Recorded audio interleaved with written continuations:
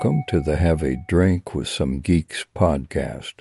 Let's join our geeky hosts on this week's episode. And welcome to another episode of Have a Drink with Some Geeks podcast. The podcast where us geeks drink, discuss our spooky topic this week. Yep. End of Spooktober. Yeah, end of Spooktober. We made it. Woo! We got out of the cabin. So, this week we are going to be wrapping up Spooktober 2023 with this special Halloween episode coming at your ear holes right now. Yep. But before we dive into this week's episode, let's talk about where to find us. You can follow, like, subscribe, comment, tweet, toot, all that fun stuff at Geek Drink Pod on social media platforms. We're on Facebook, Instagram, Twitter, X, Discord, TikTok. I've got you locked in my basement.com. Yeah. LonelyApocalypticSurvivors.net. Take an acid bath with me.com. Yeah, Blue Barrel. BlueBarrelBaths.net. You know, I'll bring that up later, but we'll talk about that. All right. Well, folks, before we dive into this week's episode, let's talk about our drink of the week.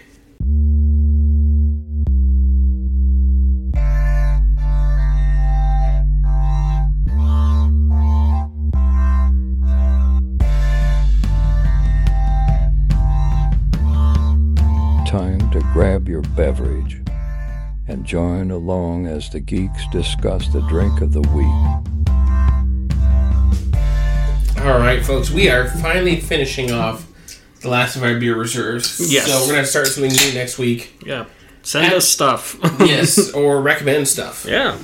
Adam, what are you having this week? I'm having Angry Orchard Hard Cider. It's their Sinful Apple.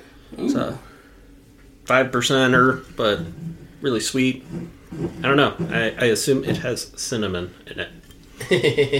Well, it's a good fall beer for this cold fall day. Yeah. And I am drinking the Streamside Strawberry Blonde Ale we featured a few times in this very podcast. Good. But that's my drink this week from the Big Thompson Brewery. Yeah. The beer is easy drinking for a perfect lazy day on a boat, a book club, or a quiet night in. Or a podcast. Or a podcast, but I think the quiet night in fits this podcast. Yeah. Yeah, it's a lot of quiet nights in. Yeah. All right, well, cheers. Cheers. It's going to sound weird because mine's a bottle.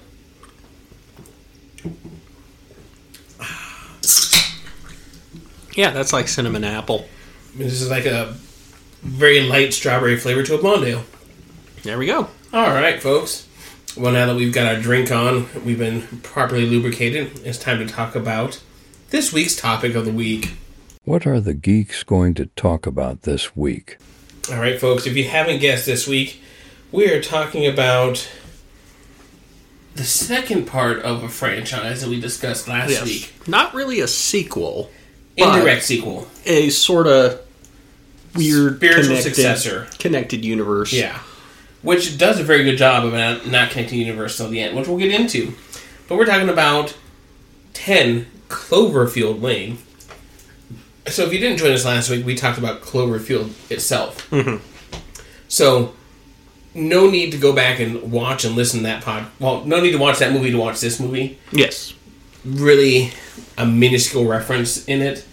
But this film... Talk about a cast. Mm-hmm. And a small cast, but a very talented cast. You've got 5 cast members. Pretty much. You've got... Is that including the voiceover by Cooper. Bradley Cooper? Yes. You have Mary Elizabeth Winstead playing Michelle. So if you don't know who she is a actress, singer, married to Ewan McGregor. Yes. She plays Hera in the live-action Ahsoka series. She was Ramona Flowers. We talked about her before in that. Yeah. Final Destination 3, Death Proof, Sky High, Huntress and the Birds of Prey film. I never saw that one. Did you? Yeah, pretty good. Oh, okay. Yeah. A Good Day to Die Hard. Oh yeah, she played John McClane's daughter. Yes. Mary Todd Lincoln in Abraham Lincoln Vampire Hunter. Oh, yeah. So. I never saw that one, really. I like the director. He did like Wanted and Night Watch and all that. Timur Bekmambetov? That's hold on. Bekmambetov. He's Russian. Really? Yes. Couldn't tell. He's a crazy director, but I've first two films of his I would highly recommend: Night Watch and Day Watch. They were kind of his magnum opus, and then Wanted was pretty good. Yeah, and he actually did a remake of Ben-Hur. Yeah, that sucked. He hasn't done really anything good since Wanted, in my mind. Okay. So. All right, folks.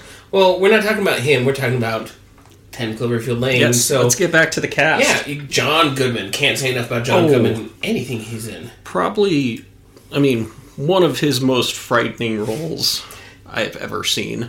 And we'll get into this in a little bit, but John Goodman, comedy, drama, suspense, he can do it all. Yeah. You've got John Gallagher Jr. He's in this film. I know him best from Newsroom, which was a HBO series. Mm-hmm. What about you, Adam? Oh, gosh. I was looking this up the other day. What else has he been in? Because I know he was on in a the few Green Day Broadway musical. He was on a few episodes of The West Wing. Jonah Hex. He was in... nothing really that we've... He did a lot of, TV. Yeah. He's been in Law & Orders. He's been in... Everyone's been on Westworld. Yeah, Westworld. That yes. was the one. He was in, a few episodes of that. But I know I saw... This was a movie I saw a long, long time ago, and it's really messed up. The Belko Experiment. And I didn't really realize it was him. And I was like, oh, yeah. So long ago, 6 years. I saw it when it first came out. My brain don't work. This movie that we're talking about came out first, before that. I know, but I didn't realize that it was him. Okay. So, I was like, oh yeah, he was in that. And then we've also got Suzanne Cryer in a small bit role, as well as Bradley Cooper. Mm-hmm. Suzanne Cryer actually was in Cloverfield. Mm-hmm. So she's playing... No, sorry, she was not in Cloverfield. She's in the next one, Cloverfield Paradox. Okay. As the newscaster, same woman, same character. So there's a little tidbit for you. A little tie-in. Yeah, and that's our cast. Yep. Very small, very intimate. Yeah, directed by Dan Trachtenberg. Yes. So Adam, you, he's in a lot of things. Yes. Actually, I'm gonna save my rep for the end, but he directed that. He's directed 2 films. He's directed television, The Boys, Black Mirror, Lost Symbol.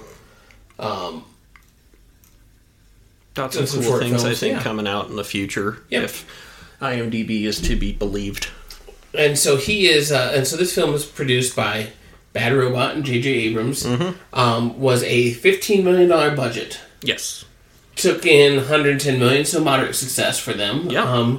Especially, and we'll talk about this again, the fact that this was, besides the name, the only kind of clue you had it tied into this universe. Yeah. Fun fact, apparently the cast didn't know the title of it until, the very end. Yeah. And so all these things where they were trying to, sneak in hints of it being a part of the Cloverfield. Yeah, it was. Cloverfield. So originally was a spec script called The Cellar. Yeah. It wasn't until J.J. Abrams' company bought this and just said, if we throw in these little small references, we can make this connect to this universe. Mm-hmm. But they didn't write it to connect to the universe. They just kind of threw it in as a little bonus feature. Yeah. And in typical Cloverfield fashion, there's tons of little hints and Easter eggs and stuff like that.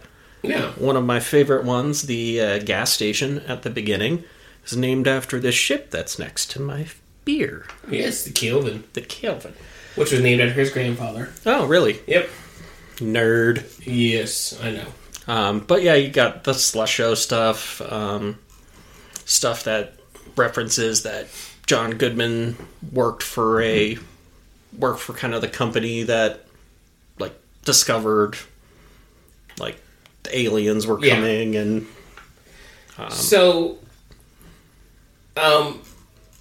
Adam, let's just talk about these kind of films where it's not only is it an intimate cast. You know, you've only got 5 cast members, really 3 when you think about core cast members who the drama revolves around. Yeah, but space-wise for the setting of this film, obviously, they're in a bomb shelter. Mm-hmm. This is it. This is the entire film, except for a few scenes at the end. Yeah, are entirely in this bomb shelter. It's not like we have this huge, expansive set where they need to go to Pinewood Studios in London to have this expansive set or on location shooting. It's a very small, intimate kind of setting. You have a hallway, living area, the sleeping quarters, 2 bedrooms that one only has the shower and bathroom, and then the acid chamber. Well, the acid thing, that was a little door, but but then you have, like, the stuff above. That's, like, where the air purifier and creepy shit went down. Yeah. So how much spoilers are we going to get into? I know this film came out a long time ago, but... I don't think we need to really preface it with, like, spoiler warnings or anything. We're just going to discuss it, and whatever happens. Yeah. If you want to watch it spoiler-free, pause...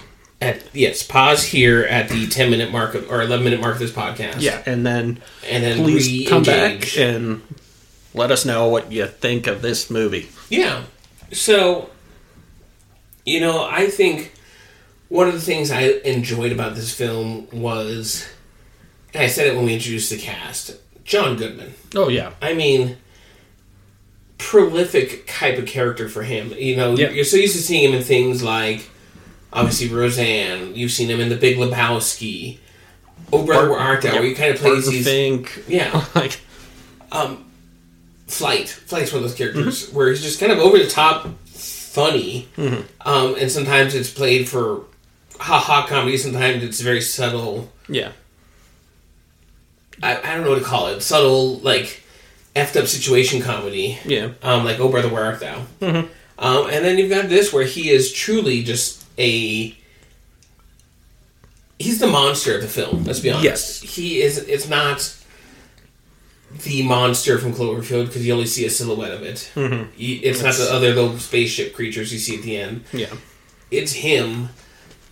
And for those of you folks who've watched it and maybe not be familiar with it because you watched it when it first came out or spent some time, you know, the whole reason we call him the monster of this film is because Mary Elizabeth Winstead's character is driving. She just left her husband. It was a husband and boyfriend, something like that. Husband. She left a ring. Yes. And, like, moved out. And then... it says fiance. Oh, fiance. Wow. Fiance Bradley Cooper. Yeah. Played by Bradley Cooper, who... Voice only. Yeah, voice only, which apparently he just recorded on his phone and texted it to J.J. Abrams, and that's what they used. Which is great, because it fit perfect. Yeah, it was fun. But she's leaving. There is nothing about a monster attack that we saw in New York. Yeah, there's some blackouts reported on the East Coast, Louisiana area. She actually doesn't have any dialogue for the first 10 minutes of this film. It's just her leaving, getting in her car, driving, putting gas in her car, driving some more, listening to the radio. That's it. And then all of a sudden she gets smacked by another car and wakes up in the bunker. Mm-hmm. Her knee is all sprained. She's all bruised and whiplashed. And so she is handcuffed to a pipe with a makeshift IV in her. Yep. And she's locked in a room. Yes, she is. And he comes in with his... to give her some food, and he's kind of asking if she's working for the Russians or something like that. Well, he's like a little suspicious of her, and it's like because the character of Howard. The other interesting thing is there's no last names of any of these characters. So Howard is this kind of paranoid guy who builds this bomb shelter. John Goodman's character has all these conspiracy theories. Was in the Navy, just kind of you get the idea that he's really unhinged. And he's just trying to be like, you're in shock, you don't know what's going on, and he's kind of leaving these hints of, like, she's like, I have people that are going to come look for me, and he's like, no one's coming to look for you. And it adds to that suspense where you're like, oh, did she just get kidnapped and is being held in a bunker? Or is there something else going on? Because we don't talk about the monster thing till the end of this movie. Yeah, you don't even hear anything about it, like, other than what the radio said in terms of blackouts. And that's it. But then it's like, yeah, he comes in and she's still very mistrusting of him. Tries to give her food, she won't eat it. Tells her we can't go outside for 2 years because everything's poisoned, everyone's dead up top. Yeah, pretty much it's like, she's like, can I use a phone to call my parents to check to see if they're okay? And it's like asking normal logical questions, but she is very, very mistrusting of him. And to her credit, yeah, absolutely. Yeah. This guy is obviously kind of, you can kind of tell there's something a little off. He has a gun on his hip. And, yep.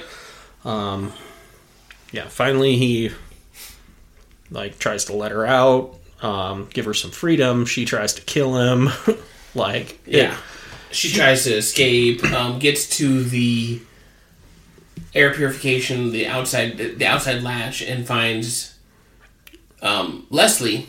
Yes. The newswoman from the next movie, which we won't talk about like anytime soon, but anyway, who has all these lesions and looks like the gas has gotten to her or something's gotten to her up above. Because the entire time it's all just Howard's word. Yeah. And it's like, he's controlling the entire situation. He's got the narrative. Yeah. He's got the narrative. He's got control over the entire bunker. There's another person in the bunker with them who actually helped Howard build the bunker. Yes. But our third lead, played by, what's his name? John Gallagher Jr. John Gallagher Jr. Oh, I take it back. There is last names. Howard's last name is Stambler. I think you only see it when she climbs through the air purification and she, like, steps on that, like, pay stub. Yeah, and his and Emmett's name is DeWitt. Yes. But that's the only two names you get. Yeah. But yeah, so she kind of was like, oh, well, shit, he wasn't lying to me. Yeah. He really saved me. And they kind of go back about their little happy little weird lives in this bunker as they come up with their routines. And this is the thing, like, so, like, when she escaped, she, like, smashed a bottle over his head, stole his keys, almost screwed up the entire bunker thing. Oh, yeah. Compromised the bunker entirely, but she's like, okay, yeah, this is a thing. So they kind of buy into it, and this is where you start to see kind of this, like, almost pseudo, like, family dynamic. Like, you start to see a little bit of Howard's, like, humanity start to bleed through. And a little bit of her Moscow syndrome. Mm-hmm. Munchausen, or not Munch, or... It's Moscow syndrome. It's when you tend to become friends with your captors. No, that's, whatever, That's called, like, the Beauty and the Beast thing. Or, I can't... Well, we'll look it up. We'll look it up, but keep going. But pretty much, it's like, you start to see, like, this sort of family dynamic, like, Howard's lightening up. Her and Emmett are doing more chores and kind of buying into the program. And while they are kind of keeping Howard happy and showing him respect and appreciation, which are words that come out a lot, but it's Stockholm syndrome. Stockholm. I'm like, it's not Moscow. Hey, they're all white and blonde hair and northern Eastern European. Anyway, Russia's technically Asia. Part of it, not all of it. Yeah, but anyway, we digress. Yeah, so you start to see this family dynamic and everything's going well. All of a sudden, you hear a aircraft kind of flying around, and it sounds like a helicopter, but Howard, being in the Navy, is like, it's not one of ours. Yeah. It's definitely... Not U.S. Not U.S., and he's thinking it's Russian. Russian or Martian. Or Martian. At that same moment, the air purification pump shuts off. And when that happens in a bunker, the little door to that thing becomes vacuum locked. Yep. So he can't get it, like, physically with all his strength. He can't there's nothing pull you can do. that door. It's pressurized now. So, Mary Elizabeth Winstead has to crawl through the vent, which I could have swore was a lot smaller on the outside. Well, of course it is, but you got to have your movie moment. Yeah. So your Die Hard moment. Yes. So she crawls through the vent to go fix the pump, and she does. But while she's up there, she discovers help right on the skylight. Clawed in Yes. to this skylight, which is another hatch, and she finds an earring covered in blood. Yes. And bullet casings and yep, and stuff they like that. And they see a picture in Howard's shown her with those same things. So, and they realize it's the picture of a girl who went missing 2 years earlier. Correct. So Howard had this whole narrative that he had this daughter and a wife, and they didn't want to kind of get with the program of being prepared for safety. And they left him, they left him, moved to Chicago. Yep. Again, so this was a moment where Howard was trying to show a little humanity to Mary Elizabeth Winstead's character, Michelle. Michelle, yep. Michelle. And you know, this is kind of where you start to build the suspense, because now the suspense ratchets up. Yeah, because her and Emmett are trying to make some tools and to build their own hazmat suit to get out. Yeah, so Emmett actually recognizes the picture as a girl that went missing 2 years ago. And they never found her. And so it was kind of like, oh God, like, we are really trapped in here with a monster. Yep. But they're trying to... they pretty much try to design their own hazmat suit, but they only have one. So the plan is to get Walter's gun, tie him up.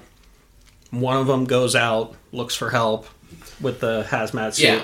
The other just stays and waits. And so finally Howard kind of catches on to this. In a really good scene. Oh, yeah. They're playing, what is it, like... I don't remember what they're playing. They're playing... It's like the one where you can't... It's like you're trying to get a person to guess a phrase or, like, a character. You can't say who they are, but you can, like... I think it's like catchphrases or catchphrase something like that. Or... I was going to say, like, Pictionary, but they're not drawing. But anyway, they're playing this whole thing, and you start to see this, like, Howard sort of...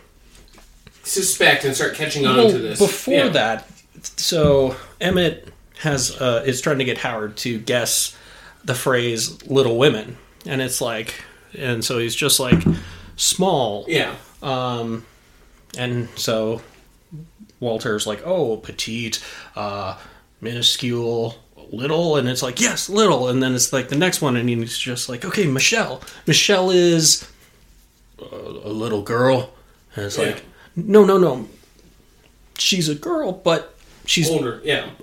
It's like a princess. And it's like you start to see how his brain works, how he's wired. How, like, Howard sees this as, like, his little girl. Yeah. And doesn't see Michelle as a woman, sees it as that she's, like, his daughter and has to protect her and all this stuff. But then it becomes Walter's turn, and he gets really intense. He's like, I see everything you're doing. I know when you've been bad. Yeah. It's like, I can be everywhere at once. And this whole thing, he keeps, like, shouting it at Emmett, and Emmett starts to kind of crack, and he's just like, Howard, I don't know. I don't. And then finally it's like, oh yeah, they were trying to get him to guess Santa Claus. That's when Howard suspects something's up. And that was like a scene where it was like, you're like, and then it just ratchets up throughout the whole scene, and then he now that he knows their plan, he takes them back to the acid chamber room. Well, yeah, so pretty much he takes them back. He's like, hey, can you help me bring something into the bathroom? And they're like, okay. And he pulls open like a little cabinet door. Yeah. And there's a big blue drum barrel full of hydrochloric acid. Yes. Now, to those of you who like real life murders, Jeffrey Dahmer put people in blue barrels. Yep. Whatever. There was one guy that murdered his wife, put her in a blue barrel and dumped her in the ocean or something like that. Anyway, but blue barrels and serial killers kind of go hand in hand for some reason. But anyway, yeah, this is a form of acid that they used for fuel to send satellites up, but it's also highly corrosive It's a super acid. Yeah, it's highly corrosive to especially organic materials. And he pulls this thing out, and he's just so he found the little scissors and knives that they were using to cut out fabric to make the hazmat suit. Yep. And he's like, what the hell are you two planning? And you better tell me now, or I'm going to throw you both in this barrel right now. And Emmett takes responsibility and says, yeah. I wanted your gun, and I was trying to make a weapon because I want her to respect me like she respects you. She didn't know anything about it. And he's totally covering for her. Mm-hmm. And he's like, I'm sorry. And Walter's like, you're sorry. Howard's like, you're sorry. And then just shoots him in the face. Yep. In a confined area, in a bathroom, oh, God, yeah. right in front of Michelle. And the whole sound of everything goes great sound editing. Just to have that go into that ringing disorientation state that you would have in that kind of situation. And then he's like, we could be a family of two now. Yeah, and he's like, he's not going to hurt you anymore. Yeah. He's not going to... And he's he's babying her. And she is in shock because her, pretty much her only friend, just got shot in the face. And he's just like, okay, go into your room. I'll clean up the mess. Yep, and that's where she goes and puts his suit on and finishes it up real fast. Works on finishing it up. But then, before that, Howard shows up, clean shaven, in a blue button-up shirt. And he's like, hey, I thought you'd like ice cream. Let's do dessert before dinner. And it's he's just his demeanor kind of changes, and he's trying to be that classic dad look. Clean shaven, clean cut, because throughout the whole movie he has a little 5 o'clock stubble going on. Yeah, it's because he doesn't care, but he's looking very proper, very suburban dad. And then she's trying to finish up the costume, and then he's like, okay, dinner's ready. And then she's trying to hide everything, but the gas mask she can't put under her mattress. Nope. So she throws it in the little vent above, and he notices that the air's it's not coming out quite right. Yeah, it's making a noise. And she's like, oh yeah, it's been doing that recently, trying to cover her tracks. And he opens the vent and sees it. Or he opens the vent and is like, I don't know. But he's like, wait a second, why was this unlatched? Yeah. And that's when she makes her move. And she pushes the acid on him. Well, in the struggle, that comes much later, but she makes her move to get out. And in her trying to get out, she walks by the bathroom. There's Emmett's half-dissolved body, just in a quick little pan shot, and it's really very jarring. visceral. Yeah, but she gets her stuff, gets the liquid nitrogen spray stuff to break the lock on the thing, because when the acid poured out, it melted some of the wires and caught fire, so she couldn't get out up the normal she got path. through the ventilation system. Yep. go through the ventilation system again and get to that other hatch. Yep.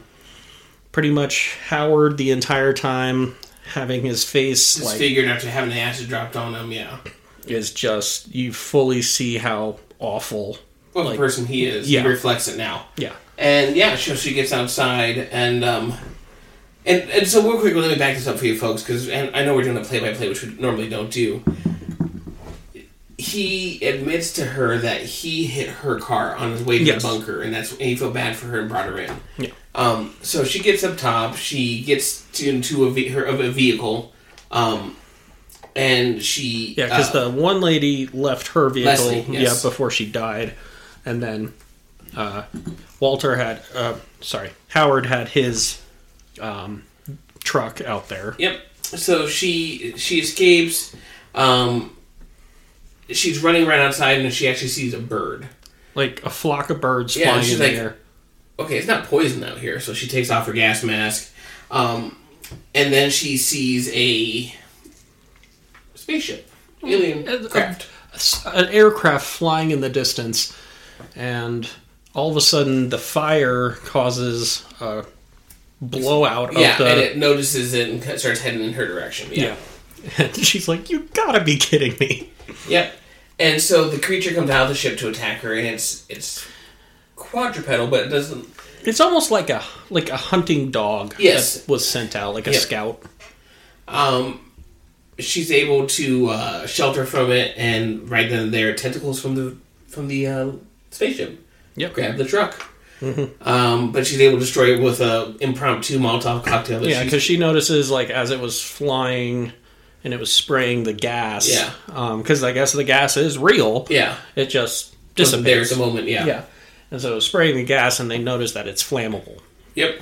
But yeah, she makes a impromptu Molotov cocktail, throws it down its gullet, and blows up the sheep. Blow that mother out of the sky. And then she's like, okay, cool. She gets in Leslie's car. She's driving off, and she hears about this invasion happening, and humans are successfully fighting off some of these invaders, and they need anybody with combat medic training to get to Houston. And she's like, okay. Yeah. I'm heading to Houston. And behind her, a much larger spacecraft is revealed in the clouds. Yes. And this is what references Cloverfield. Mm. But other than that was just the only time we referenced the other movie. And even then, it's loose reference. Yeah. Similar species, may not be the same thing. But up until then, you're just watching the movie going, oh, they just named it something similar. Yeah. No idea. It's really like... It just feels like being in that confined area, the tension, the doubt that you got was kind of masterful. So that's pretty much what happens. And so Adam, let's talk about. We talked about it briefly we talked about it a little bit extensively in Cloverfield. Cloverfield didn't have a soundtrack, didn't have a score. This one did. A pretty good one. Brilliant composer, Brian McCready. Mm-hmm. McCreary. So, for those of you who don't know, he has done Battlestar Galactica.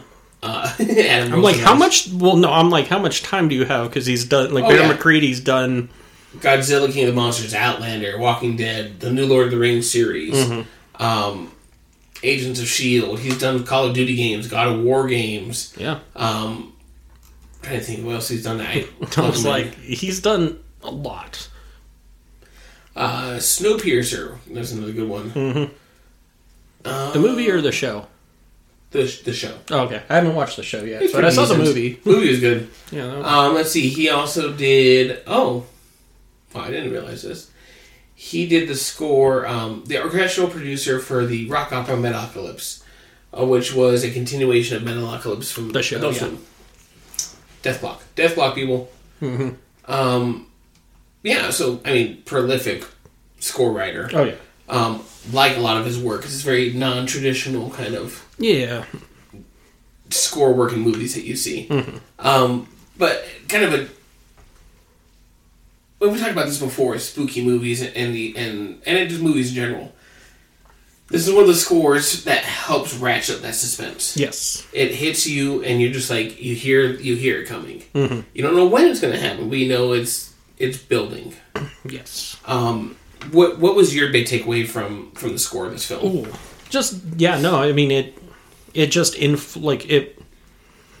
I think it played well with certain moments of kind of weird, like, John Goodman's character had this, like, weird tick where he'd, like, ball up his fists. Yeah. And it's just kind of having that, but then just the score kind of, while the camera's focused on that, like, you know something's up. And then, like, Michelle's character starts kind of poking the bear a bit. And it's kind of like, oh, no. And it just kind of... It really helped influence the scene. And then, even, like, it had a few, like, actual songs because they have, like, a jukebox down there. But there were a few moments where it's like, oh yeah, like, it's like, I think we're alone now. And that's, like, the happy dance party, like, they're being a happy family. And then there's, like, this whole thing of, like, John Goodman, like, after she found out, like, all this stuff happened, goes and puts on this one song, and he's just, like, shaking his ass. Yeah. So kind of an interesting bonus fact for this film.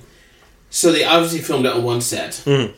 They filmed it in chronological order of the script. Yep. Not really often done in film production. Usually it's, you were on this set, so let's film everything that this set is going to have for the film as much as we can today. Mm-hmm. Okay, now we're going to move to this location. We're going to film everything that this location has. So if it doesn't matter if it came 30 pages earlier in the script, we're going to do it this way. Yeah. So I think as an actor, and you and me did a lot of theater work. Which is always, you're doing it from beginning to end. Beginning to end. It's something relatable, I think, and I'm not a film actor by any stretch of mean, I imagine this probably helped build the characters. And that's why we see it be as suspenseful as it is, because they're filming it the way we're seeing it. Yeah. And I think they only did a few reshoots. I think one of them was when Emmett's giving his backstory, like when it's like they're kind of, because Emmett has a small bed behind some shelves, but it's the same wall that Michelle's room is on the other side of, and so they were just sitting there talking about stuff. And when this is when you find out more about Emmett's backstory, and apparently that was like one of the few like things they reshot or redid like after the fact. But no, I mean it does like help build relationships, and then also kind of helps your character almost to get to like where they need to be. Like you can have that endearing moment with Michelle and Howard, and they kind of find like common ground. Yeah. And then it's like, oh yeah, now we can, like, we're starting to have fun more. But it's definitely better than going from disheveled, like acid burned Howard to then to be like, oh yeah, we're back at the beginning. Yes. But so you kind of get used to it when you do film stuff. Yeah, so. You do. The years is shooting out of order. Mm-hmm. All right, Adam. Well, give me your final big takeaway from this film. Ooh. I mean, this was, I think, a very good example of a thriller where you don't, like, you only know what you're being told by, like, the characters. Yeah. Like, you have no idea. And, like, I think even, like, most people, like, went into the theater not knowing what this was about. I think the trailer kind of hinted at some things, but I was like, I kind of went in pretty cold, and I was blown away. I went in cold, and I went in just some of the trailers, but not knowing how it tied into this Cloverfield universe. But I like that it wasn't built that way. It was just like little tidbits they threw in after the fact for you to just be like, oh, it's interconnected, but it's not like the MCU where this movie you have to watch to see this movie to understand this movie. It's interconnected in the way that Twilight Zone episodes are interconnected. And I can't remember if we mentioned this. This is his Twilight Zone. This is J.J. Yes, Abrams, yeah. So the Cloverfield thing is Bad Robot's version of Twilight Zone. So it's like there are different stories, different timelines, different worlds, that sort of thing. But it's like they're not... Like, some things are happening, but some things aren't. Yes. So, it's like, in this, like, in 10 Cloverfield Lane, it's very possible that the whole New York City attack never happened. But it's just interesting to see, like, kind of this sort of mystery box format, if you will, like that Twilight Zone format, being done on the big screen. And then the little screen later, but... Alright. I think my other big takeaway from this film, Adam, has to be just how well they portrayed that intimacy of a small cast, because it's hard to do. Oh, yeah. In today's Hollywood, you see these big blockbuster cast lists and 5 or 6 main characters, and this was 3 who carried the story the whole way. So I think for me that was my big takeaway was you have a small standalone film with a big name cast, and it doesn't feel like we're just using a big name cast to get this film across. Yep. We're gonna do a small contained story that is full of suspense, and then it just happens to tie into an alien feature. Yeah. All right, Adam. So before we leave 10 Cloverfield Lane, give me your hot take.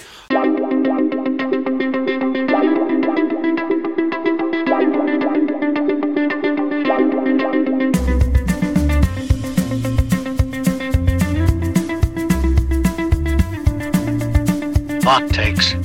What are they going to say this week?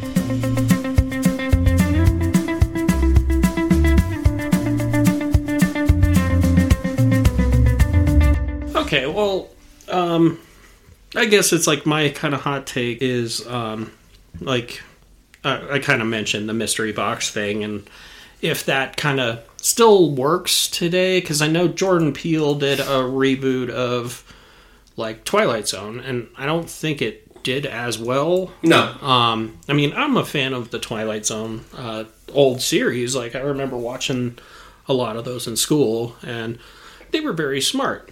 And I think these, like, Cloverfield and 10 Cloverfield Lane were really, really smart. So I'm like, do you think this sort of format, where it's kind of sort of episodic but not, like, super connected, do you think that works? Do you think, like, people went into Cloverfield Paradox, and I haven't seen it, but I know they try to connect it even more, but it's like, could we just have had, like, Cloverfield Paradox has small tie-ins like this did, but it's its own contained thing. It can be, and I think that's kind of fun. I know they're actually developing a true sequel to the first Cloverfield. Yes, I did see that. And it's still in development, and they're not going to say anything about it until it comes out, because they're like, we like the surprise. We like to hit you without you knowing what's coming. But, I mean, the way Cloverfield Paradox works, and it kind of explains this, like you said, this Twilight Zone feature where, without going into details about that film, they are trying to use a particle accelerator in space to create this unlimited clean energy supply on the space station called Cloverfield. Mm-hmm. And scientists on Earth are like, if you start this thing up, it's going to create a paradox where we could open dimensional rifts into hellish universes and bring forth their demons. And we kind of reviewed that the first one, with Event Horizon. Very similar. Yes. And this is where you get the monsters from. Yeah. And then how it ties into everything that plays in the previous 2 films. Mm-hmm. So my hot take on this, Adam, and it's just a very minuscule thing. We've talked about how I like backstory and how I like finishing and tying everything in a neat bow. Mm-hmm. I really want to know who this girl was in terms of in the picture and who wrote help on there. Like, Brittany yeah, just give me little snippets, little flashbacks, maybe even I think it was creepier, not... It was creepy, but I just kind of want to know. Mm-hmm. Did she get out? Is she dead? Was she in the acid? I think she probably ended up... She probably ended up in the acid, I mean, there were bullet casings and a bloody earring, and... True, but, you know. I mean, who knows? No, I think really that's my only big hot take from this film. Otherwise, there's nothing I would really want to change or tweak or irk me about this film. Yeah. Well, before we get into Rex, I do have a question for you, Matt. Have you noticed how horror movies are now less debuting in theaters and more debuting on streaming? And I know the pandemic probably had a lot to do with that. I think the pandemic had a lot to do with that, and I also think that in theaters, horror movies have a limited window this time of year. Yeah. That's it. You're not going to go see The Exorcist 17 and in the middle of January. True. Just not something you're into. Yeah. Ever. But it's really a Halloween season kind of film. And when you've got 4 weeks to kind of really get these slates out, it makes sense to start streaming some of these and have streaming deals. Five Nights at Freddy's is one of them, where it's in theaters but Peacock as well. Okay. Because, I mean, I was reading an article, I forget, it might have been on IGN, and they were like, how streaming has become the new home for horror. And I'm like, yeah, it kind of has. Yep. So I'm like, I don't remember the last horror movie I saw in theaters, but It too for me. yeah.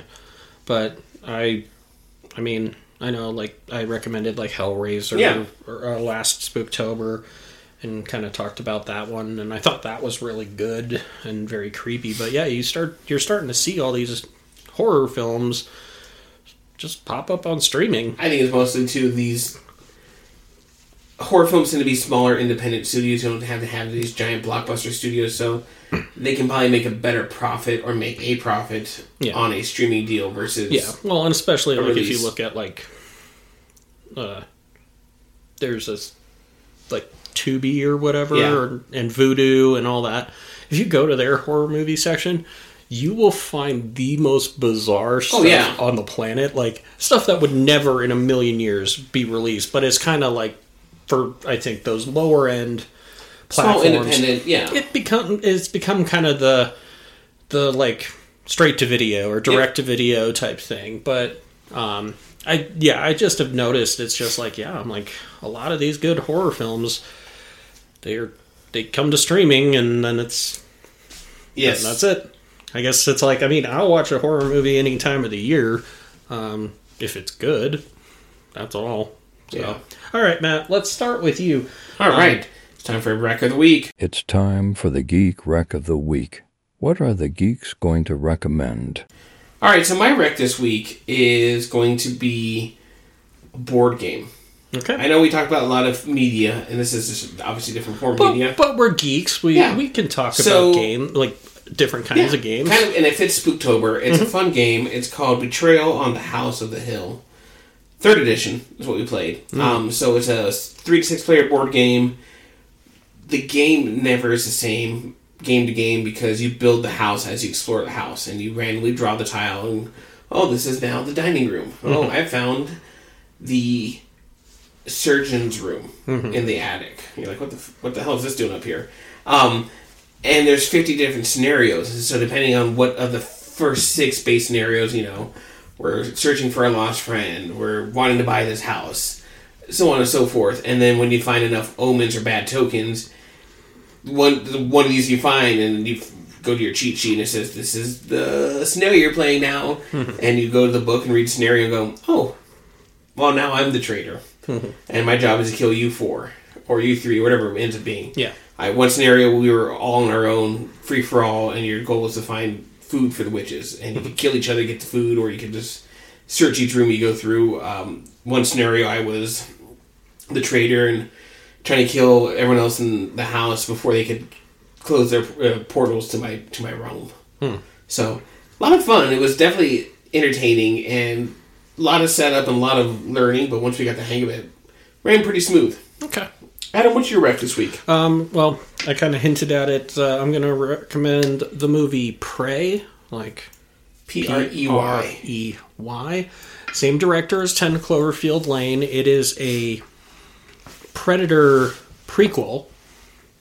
Yes. So it is, I don't want to give too much away, but it takes place in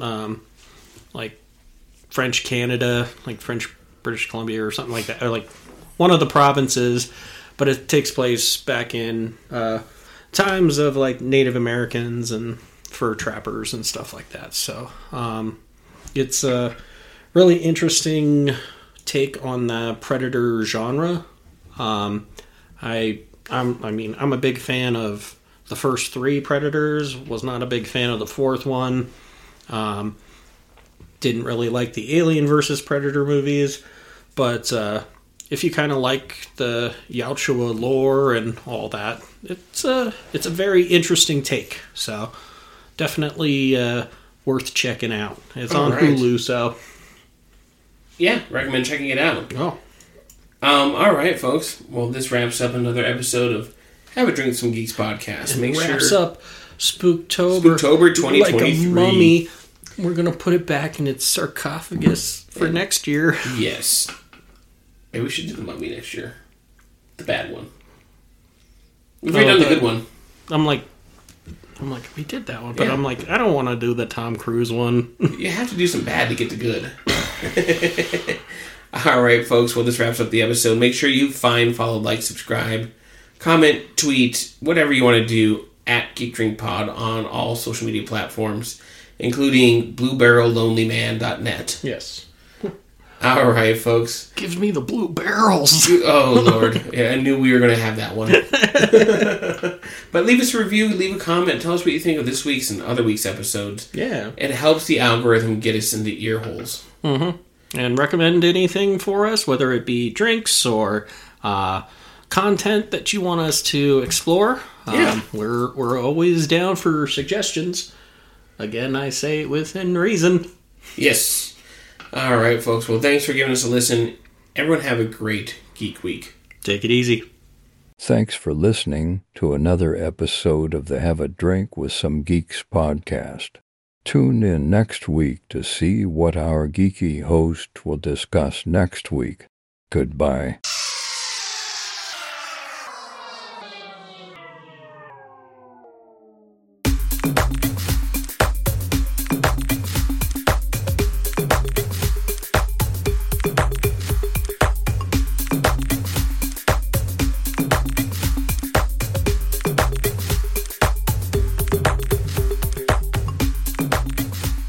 This has been another episode of the Have a Drink with Some Geeks podcast. All content, copyright, Geek Drink Pod 2023.